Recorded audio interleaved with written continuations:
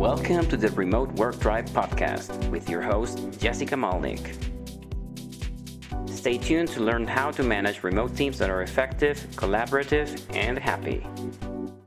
So I'm Dozie, Anyaegbunam, Senior Content Marketing Manager for UserGems, a Series A, B2B SaaS Series A startup. And I kind of believe that storytelling is key to what we do in B2B content. And I feel like that's what drives every single thing I do, every single way I approach, our content creation, both for myself and for the business I work with. Could not agree more with you about storytelling being the kind of one of the foundational pillars in marketing, especially in B2B, and it's not always as utilized as it probably should be in B2B. Can you recount into like the most interesting or the most captivating story that you've seen? It doesn't matter if it's B2C or B2B in the last month or two. In the last month or two, let me see. I think one really interesting one I've seen, and when I explain why I think it's interesting, it's probably going to talk more about how I begin to see where, maybe in B2B content, it doesn't exactly fit in, or we need to find a way to think about how to fit it in. But so I have this friend of mine, I'm part of this group called the Creators Kitchen, where basically it's just creators coming to do work with the pitch is come do work that matters. So it's like a community, a cohort sort of thing. And there's this buddy of mine there who's making something called the Outdoor Outlier. And he talks about he's literally just like a docuseries where he spends a day or spends some time with people who are outdoorsy. So he had an episode where they are with a hunter, someone who likes to hunt game, that sort of thing. And I found it so interesting because more often than not, I get the sense that journalism, content, everything, I need to compress everything down to pithy, short sentences. We tend to lose the nuances and the different shades of gray that are the human nature. And so that way, we still tell good stories, but it just sort of feels like those stories are canned. And so why I love that was because, you get to see that there are different sides to this thing, the outdoorsy thing. There's, people who argue that these folks are destroying the environment, but they're also, when you now watch it, when you watch someone who's in it, spending time in that, and you watch that story, it's a human story. You get sucked into their world and you start to see the different perspectives. And then it's up to you to decide that, make a call. But, a lot of the content we see out there, just almost kind of is forced to take one perspective. And I understand it's not easy to do, which is why I say it's going to come back to why B2B in the end. It's not easy to achieve that where where you try to pull out different nuances. But I feel like I want to spend the rest of my career in whatever I do, just kind of exploring how do you even just tell better stories, even if it's a B2B piece of work, like that allows the buyer to make a call because you're able to pull out the different nuances without trying to pick one angle and hammer it to death. Yeah, absolutely. Storytelling is a skill set that, is so important. And it's so easy to, I feel like, almost become overlooked. What are some of the ways for, say, a marketer listening to this podcast right now who maybe isn't well-versed in storytelling or wants to get better at it or sometimes gets lost in it? Do you have any actionable tips that have helped you to kind of get back into the mindset of telling better stories? Yeah, I think one of the first things I'll tell someone to do, and I feel like I'm pitching Jay Akunzo a lot here. He's the one who runs the Creator Kitchen, but I think someone should just follow him and sign up for his content. I think he does give some really good tips. And I think the one that has been like a guide, not star for me in recent times is resonance over reach. Yes, we need reach. But when you start thinking of your stories as how do you create resonance, I feel like that then everything starts to fall into place. All the templates and all the hacks and every single thing, and all the hero's journey, all those things we see, they're all good. They're great to have, but it all goes back to are you resonating with your audience? And just sitting back to ask that question now leads you to what's your premise? What's the premise of whatever you're working on? What's the premise of the article? Why does this article matter?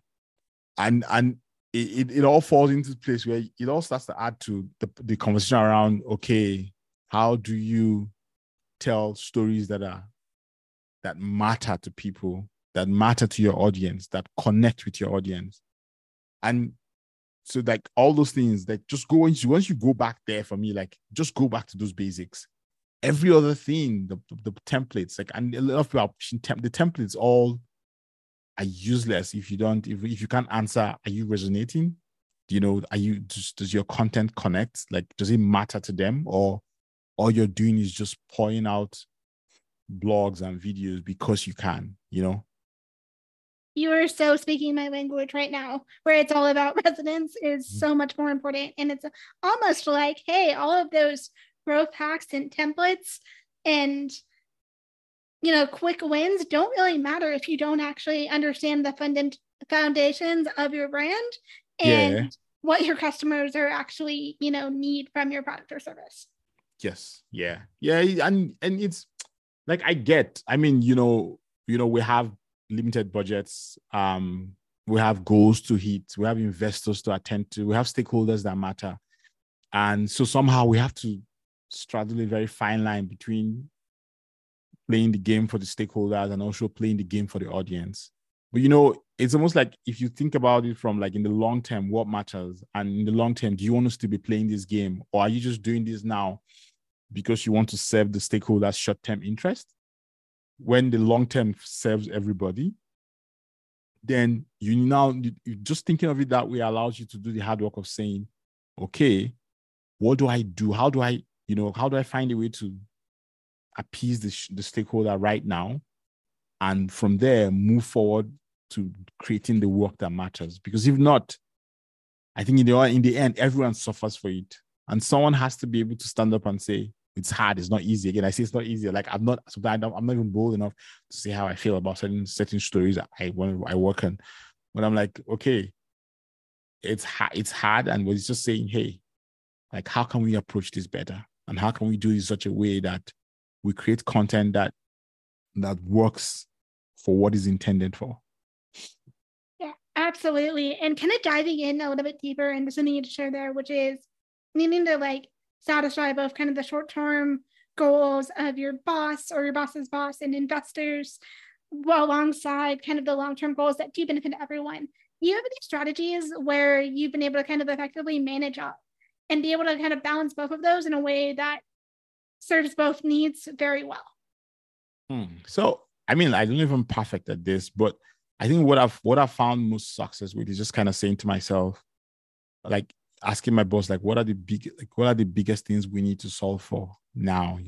Asking more harder questions about the business goals, and then once you start to get a sense of what are the business goals, what are the things that he or she or they are worried about at that point in time, then you now start saying to yourself, okay, so that means that from my content strategy point of view, I need it to solve 30% X, solving some of those goals, or 60% solving the goals that are a must do now, and then 20% solving for those long-term goals, and then another 20% for experiments that can show the fact that the long-term goals are worth it. Because with this kind of things, like for example, when I joined User Gems, and like we had no content. Like we had content, but there was no strategy. It was just a blog. And so the first thing I did was that basically I worked on a very buyer-focused mid-funnel piece, and that piece has been producing leads for a long time since we published it. But basically, it was like that was like the first, get this going, get this engine running. But then long term, it was basically the next thing I started doing was, okay, no, I'm not going to create SEO content. What I'm going to do is I'm going to go ask our people what they need, what they're scared of, what they're looking for, just find out the fundamentals and then start building content towards that. And then in the end, going back to that thing of saying what are to satisfy short-term goals, once we start creating the content that was built around our audience, what I started looking for was what SEO signals is this content given off, or what does Google even understand? How does Google understand my content at this point in time? Once I understood what Google was, it's just like how if you go to Google Search Console and type in your blog, your link, Google can show you the queries that content is ranking for. but you didn't probably put them in that keyword. You didn't put them there, or you showed you the keywords that it's ranking for, which you weren't even thinking about keywords when you created that thing. But it's just seeing those signals now tells me, okay, if I optimize that content for short-term leads right now, this is what I need to do. I probably need to create a landing page around this. I need to create a lead magnet around X. So that way, my long-term goal is I want to build a piece of content that is expert-driven, has the right insights, is not targeting keywords. But I still find a way to say, you know what, can I find a balance between what are the other signals I can pull from the tools I have or from the market around me that are very short-term driven? Because I feel like SEO is a very, like, in the end, some people argue that it's long-term, and I think it is. But more often than not, a lot of the strategies we see and we practice are very short-term. And we all just fall into that trap, and you just get, I need to rank, I need to get traffic, I need to get this, I need to get that. And we all just get, it's almost like you're going that cycle over and over again. Yeah, absolutely. And it's almost like people forget that, like, yeah, it could be amazing to have, the ego boost of having 1 million visitors on your website and or on a blog all the time, but that doesn't really matter if 99% of the people are never going to actually buy the product. Yeah. Like I always, I don't know, like it feels like, I saw something on Twitter yesterday. Someone said that a lot of the marketing content out there is just is not worth it. Like they don't read any marketing article again. And I don't blame them, because like I feel that's similar about content too. Like I've stopped posting on LinkedIn. I've literally reduced posting on LinkedIn recently, because it just feels to me like it's just I mean, there are very few people who are posting things that you're like, oh yeah, I need to save this, I need to use this again. Everybody's just rehashing the same thing over and over again in different ways. And it's fair. I mean, I guess everyone wants to build it's good to build a personal brand and all that. But again, like the traffic, like, and that just goes back to the traffic argument. It's, yeah, like everyone says get traffic. Like, well, what am I going to do with traffic? I mean, I have a blog that gets a lot of traffic, but the bounce rate is high. And that was an SEO blog. I'm like, this SEO thing, like, what am I going to do with all that traffic? I'm going to put in my metrics report, oh yeah, we got 10,000 visitors from this piece of content. Yeah, that's good. But what really matters is, does it matter to your audience? Does it resonate? Or is it something they see because you've hacked all the algorithms, and then when they land there, they're like, oh no, this is probably written by an amateur, something else, this doesn't matter, and they walk away. At that point, you've actually failed.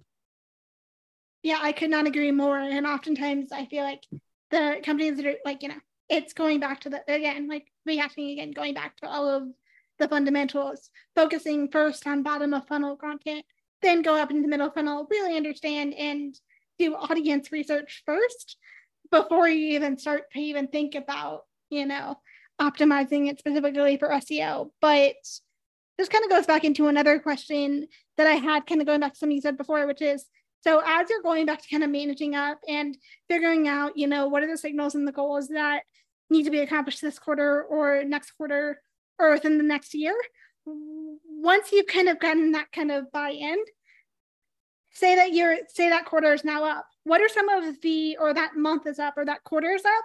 What are some of the ways that you kind of demonstrate what is and isn't working to your boss? So I think with that, I think the biggest thing I do is kind of just lay out something that shows I'm tracking. So I'm tracking like a lot of things. I'm tracking what's happening on social with that, when that piece of content is shared on social. Is it getting engagement? Is it getting comments? Like, are we getting what I call soft signals, where someone says, hey, like, I loved your case study. Like, for me, like, those things, they're not as much, they don't come that much as the other signals, but I really, really rate those signals, because what they tell me is that path is worth taking. So for example, we currently revamped our whole case study, and we've been getting some interesting feedback. So for me, like, okay, that kind of feedback for me, it says to me, dig a bit deeper into this, and then start exploring how you can now turn that attention is getting into more relevant results. So which is more like demo requests or leads or whatever, and then the other sort of metrics you start to track as the usual metrics, your demand gen metrics. Are you getting traffic? Are you getting demo requests from that piece of content? Is it referring people to other pieces of content within the piece. Are people landing on the page? Are they bouncing off? When people say, this is why I came to User Gems, or this is why I bought User Gems, so this is why I this is why I signed up for demo requests. Like, are they mentioning that piece of content in their what's it called, in their how I found you, or going to HubSpot and start saying, oh, can I find any track? Because the HubSpot does a pretty good job of showing you what people have done, and can I find that people came to this piece of content, or people are coming to this piece of content over and over again. So all those things, all that data is now split into different forms. Like there's the soft data, which I initially mentioned. There's the hard demand capture, demand generation data, which I now sit to my boss and say, hey, like this is what's happening with what we are doing. These are the trends we're seeing. Going forward, I kind of like to explore this path a bit more, and slow down on the other path, which is what has driven our strategy over the past 2 years plus, which is basically we've kind of morphed and, tried out a couple of things. Okay, no, this isn't exactly working. Let's try something else. Let's focus on this kind of content. So for example, like right now, we're focusing a lot on expert-led content. And that's because when I joined and I was trying out about SEO and expert-led content, we did find out that the expert-led content was doing much better than the SEO-focused content. So we now focus more on, can we just find folks who are doing this thing and just get insights from them, speak to them, interview them, and use that for content itself. Yeah, absolutely. Shifting gears just a little bit, what is your view on all of the rapid AI advancements that have been happening in the last year? I think that AI is going to be really helpful, but I think AI is helpful when you think of it as helpful. And maybe there's a lot to still, technologies change and all that, but I'll just kind of focus specifically on marketing and stuff. I think when I see people say AI is taking over writers, what I sense is that people tend to assume that the human knowledge is a limited resource. And, and I feel like that's insulting to human beings. Like, human knowledge isn't limited. Like, if you just look at our evolution over the past whole centuries and stuff, like the things we've done, it's all because of all the combinations that our brains are doing and, stuff that's going on. And I think that's not going to stop. What I think AI could help do is even accelerate that knowledge, would I say diffusion and osmosis and all that, and just knowledge explosion. That's what AI probably do, which is why I said, I think when I think of AI as being helpful as an assistant, I think like it's amazing. I use it for a lot of things. I use it for my podcast. I use it for just to even just kind of get some, you have something, you have like an outline. You're like, hey, just spit this out and tells you, breaks into bits. I love their code. I love ChatGPT's code interpreter. Like, I think that's an amazing tool for someone like me who hates numbers, because then it can run the data for me, and then I can now take the insights. But I think that for me right now, I think that's what it is. It's not. It's all it's doing. When I really start getting, what I say, like scared or something, is when I say, okay, when it's smart enough to do things when it's sentient enough to do things without needing the human input. And I'm like, okay, then this shit is now getting scared, all that kind of stuff. But right now, as long as all it's doing is just taking what humans have created and then just trying to make associations and churning out stuff from it or hallucinating from that, then what it is a really powerful assistant. Like, just think of it as I think it's the real, the VAs are virtual assistants, right? If I think that's what the VA means, I think AI is the real virtual assistant. That's what it is. It's super good at that. So that's how I say it. Yeah, I love it. I used to think, I've joked and called it multiple times, like AI is the best intern you'll ever have. But I actually think I'm going to adopt it and change it to the person you just said, which is AI is like the best virtual assistant. Yeah, it is the most efficient virtual assistant I've seen. Like, just type the stuff in, it gets it for you. It shortens browsing time. Like, there's just so much beautiful things it can help you do. And I'm specifically just saying my use case. I'm a content marketer, and so I guess there are tons of use cases I don't know. But just from how its brain, and I don't know if I should call it a brain, because I think it's just a house of data currently. or whatever, but the brain of data it has, how it works currently for content marketers, I feel like it's the best virtual assistant you can ever get. Yeah, absolutely. And how do you think AI is changing content marketing, and what are some of the changes you think might happen, 2 to 3 to 4 years from now? Honestly, to be honest, like I don't know. I don't know. Like I think about it sometimes and I don't know. Like I don't know, because I feel like it's changing so fast. And like, I mean, the things we could do with it, if you told me I could do those things in 2021, I would say that's a lie. So I feel like I don't know, to be honest. Like that's how I look at it. I'm like, gosh, like this machine is moving so fast and anything could happen. It could change in 6 months. It could collapse. It would fail entirely in the next 1 month. It could also exponentially change in over the next 6 months, So to be honest, like how I feel about that is like, I'm just open-minded to where it goes. I'm just saying to myself that, you just need to keep playing with this because there's just so much you can do with it, and you just keep playing with it and see how it helps content. But I just don't think that the one thing I'm pretty sure about is that I feel it's insulting to human beings to say that AI is going to replace them. It's like, especially in creative work, I'm like, it's insulting to the human knowledge or how the human knowledge itself works, that you say AI is going to replace the human brain.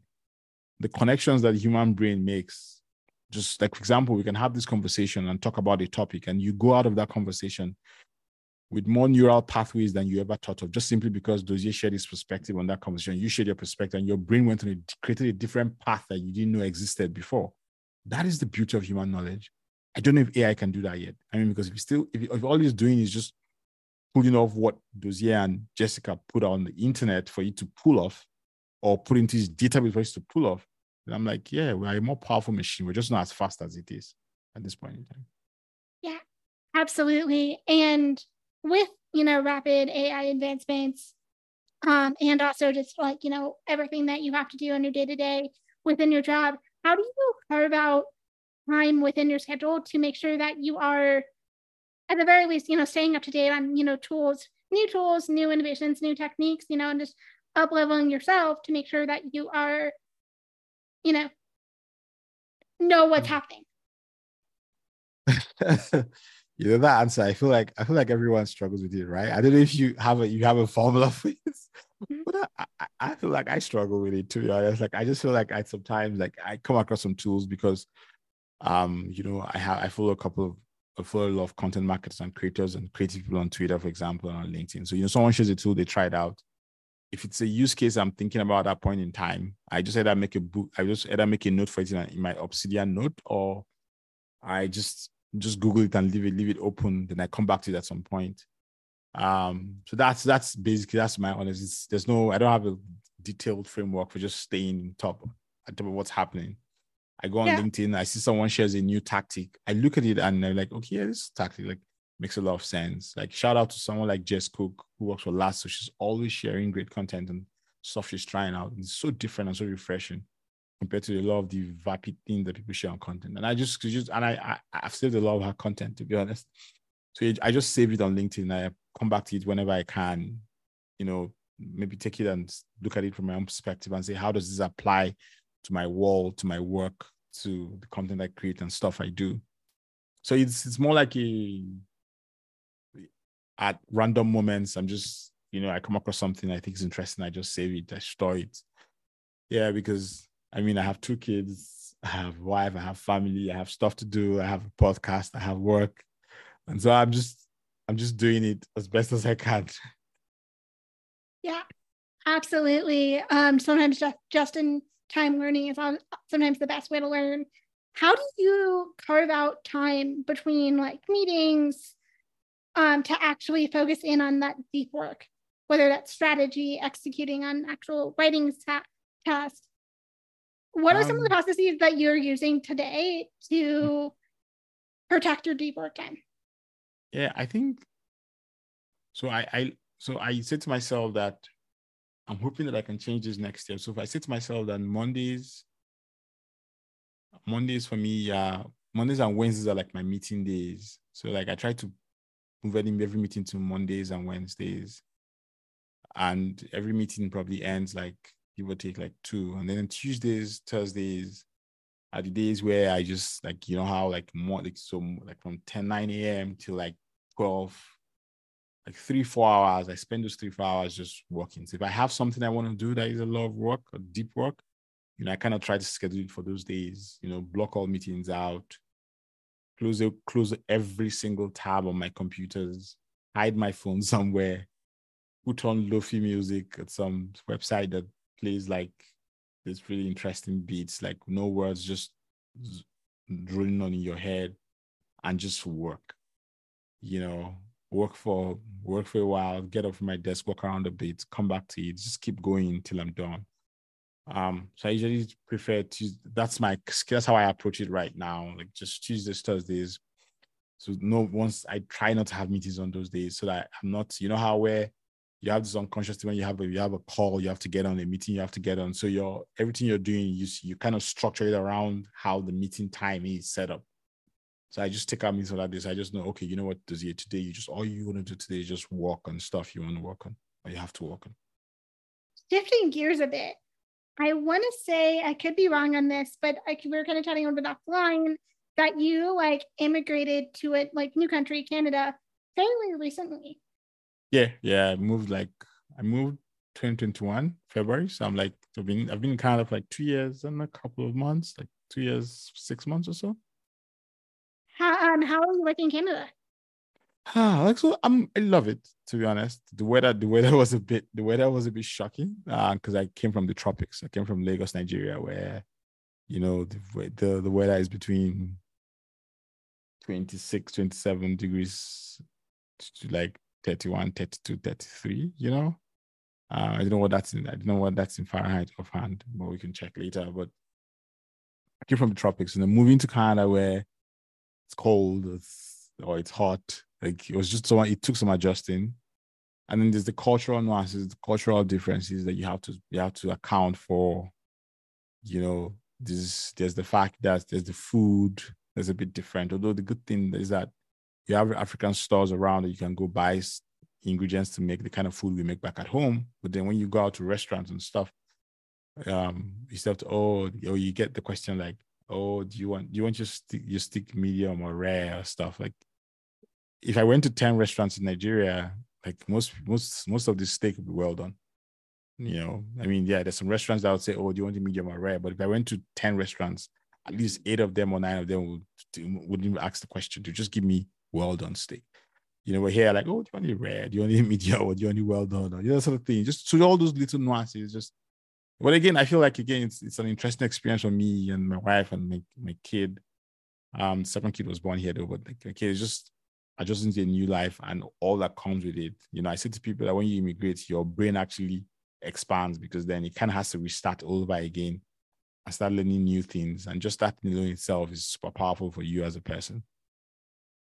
That's such a good way of putting it. Do you think, given the fact of like having so many different new experiences, some good and I'm sure some more challenging, how has that impacted, like, has that at all even impacted your career and maybe even just ways that you kind of think about solving problems differently? Yeah, I think so. I think that the beautiful thing about being an immigrant is that if you think about it, you take the things from your own place and you take the things from a new place and mesh them together, and then you create this new individual who doesn't exactly fit into both parts, can live in both worlds, but it's not exactly from those worlds because they have two different things tugging in their heart, that kind of thing. And I feel like that also shows up in how you view things and how you approach problems. So I think it's a superpower, to be honest. I think being an immigrant is a superpower. It's the bravest thing one can do. Just get up and move to a place you don't know. But then the benefits I feel like, it shows up in how you solve problems, in how you relate with people, in the fact that you're probably be more empathetic because you know what it means to kind of start something new. It also shows up in how bold you are in things, sometimes the risk you take.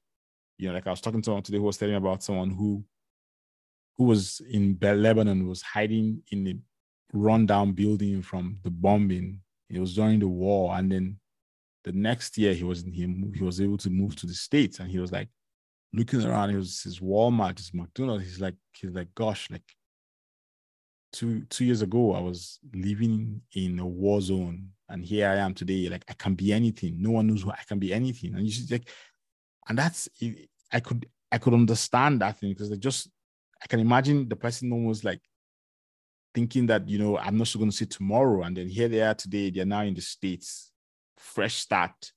I don't want to compete with that kind of human being. Yeah, absolutely. Super powerful and so well said. Do you have an example within kind of your own, like the last year or so, where you're able to kind of tackle a challenge head on in a way that kind of caters to your own superpowers? But, a lot of other people would be like, wow, how did you do that? I think so. For example, I think maybe the wildest one I can probably think about is the fact that we left Nigeria in February 2021 and moved to Ottawa in Canada here, Ontario. So that meant that we had to, we sold everything we had. We shipped like three boxes, and came down with like 4 bags or 5 bags. Me, my kid, and the wife.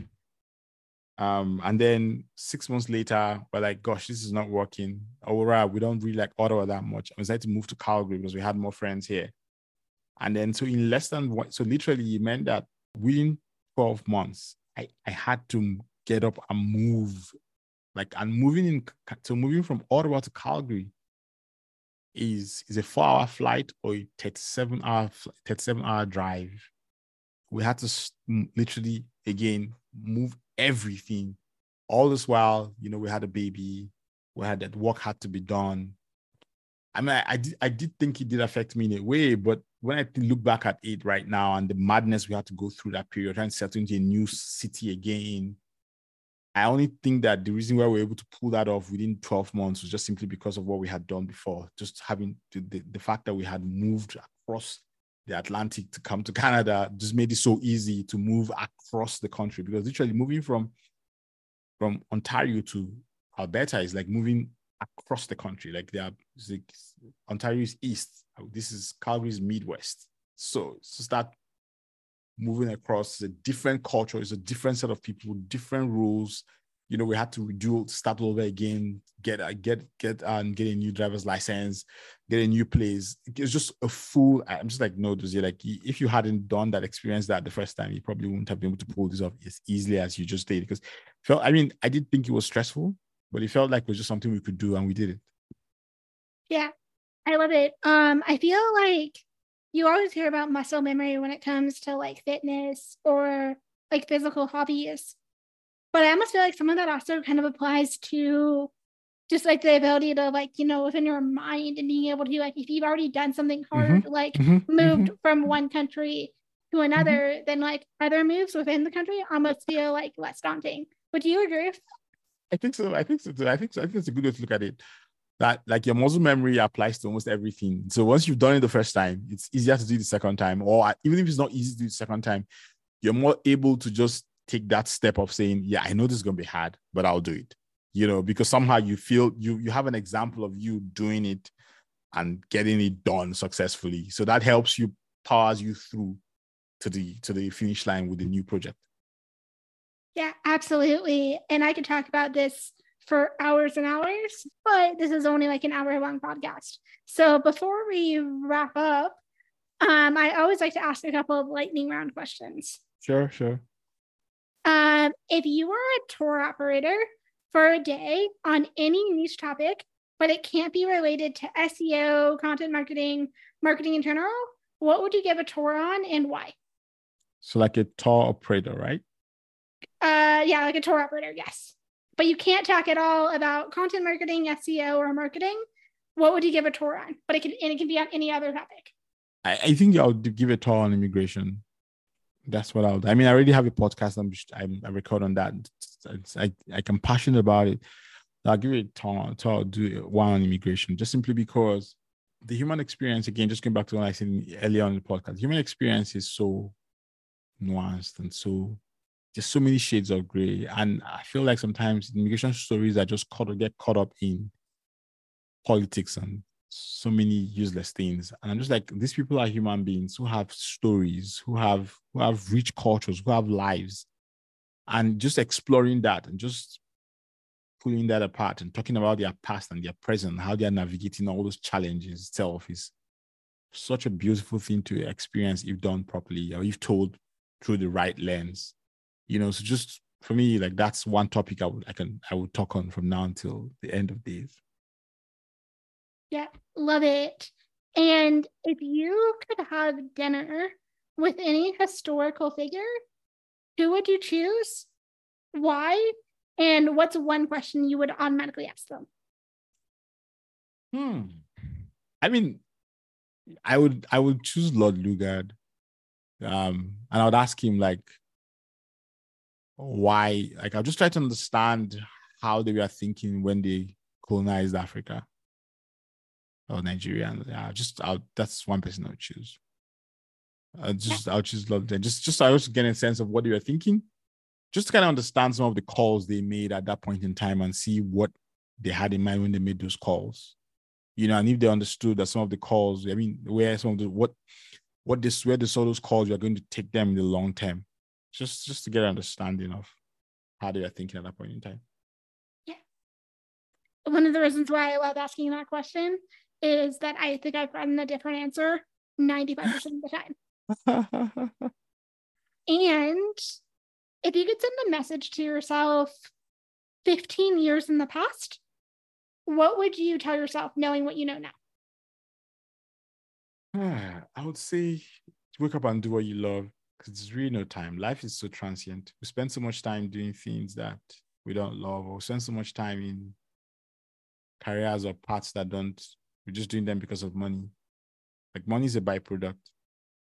It's important, but more often than not, you make more money when you focus on the things you love more than just chasing everything. Yeah. And it's not passion. I mean, there's people that say chase your passion. This is not passion. This is like find the things you love to do, because when you love to do them, then you can stay in them longer than other people. And that's your advantage. Yeah. So well said. Like when you love doing something, like it's hard to like want to compete against that because yes, if you don't love it as well. Yeah. So exactly. it's been amazing chatting with you on the Remote Work Tribe podcast. Where can listeners find you online? So I have where they can find me online is they can find me on LinkedIn with my name, Dozie Anyaegbunam. I also have this podcast called the Newcomers Podcast where I just talk about immigration. I interview immigrants and talk about their story, their journey. It's in Substack. So just search for the Newcomers Podcast on Substack and you can find it. That's a good place to find and connect with me online. I love it. Thank you again. Thank you for having me. Thank you for listening to the Remote Work Tribe podcast.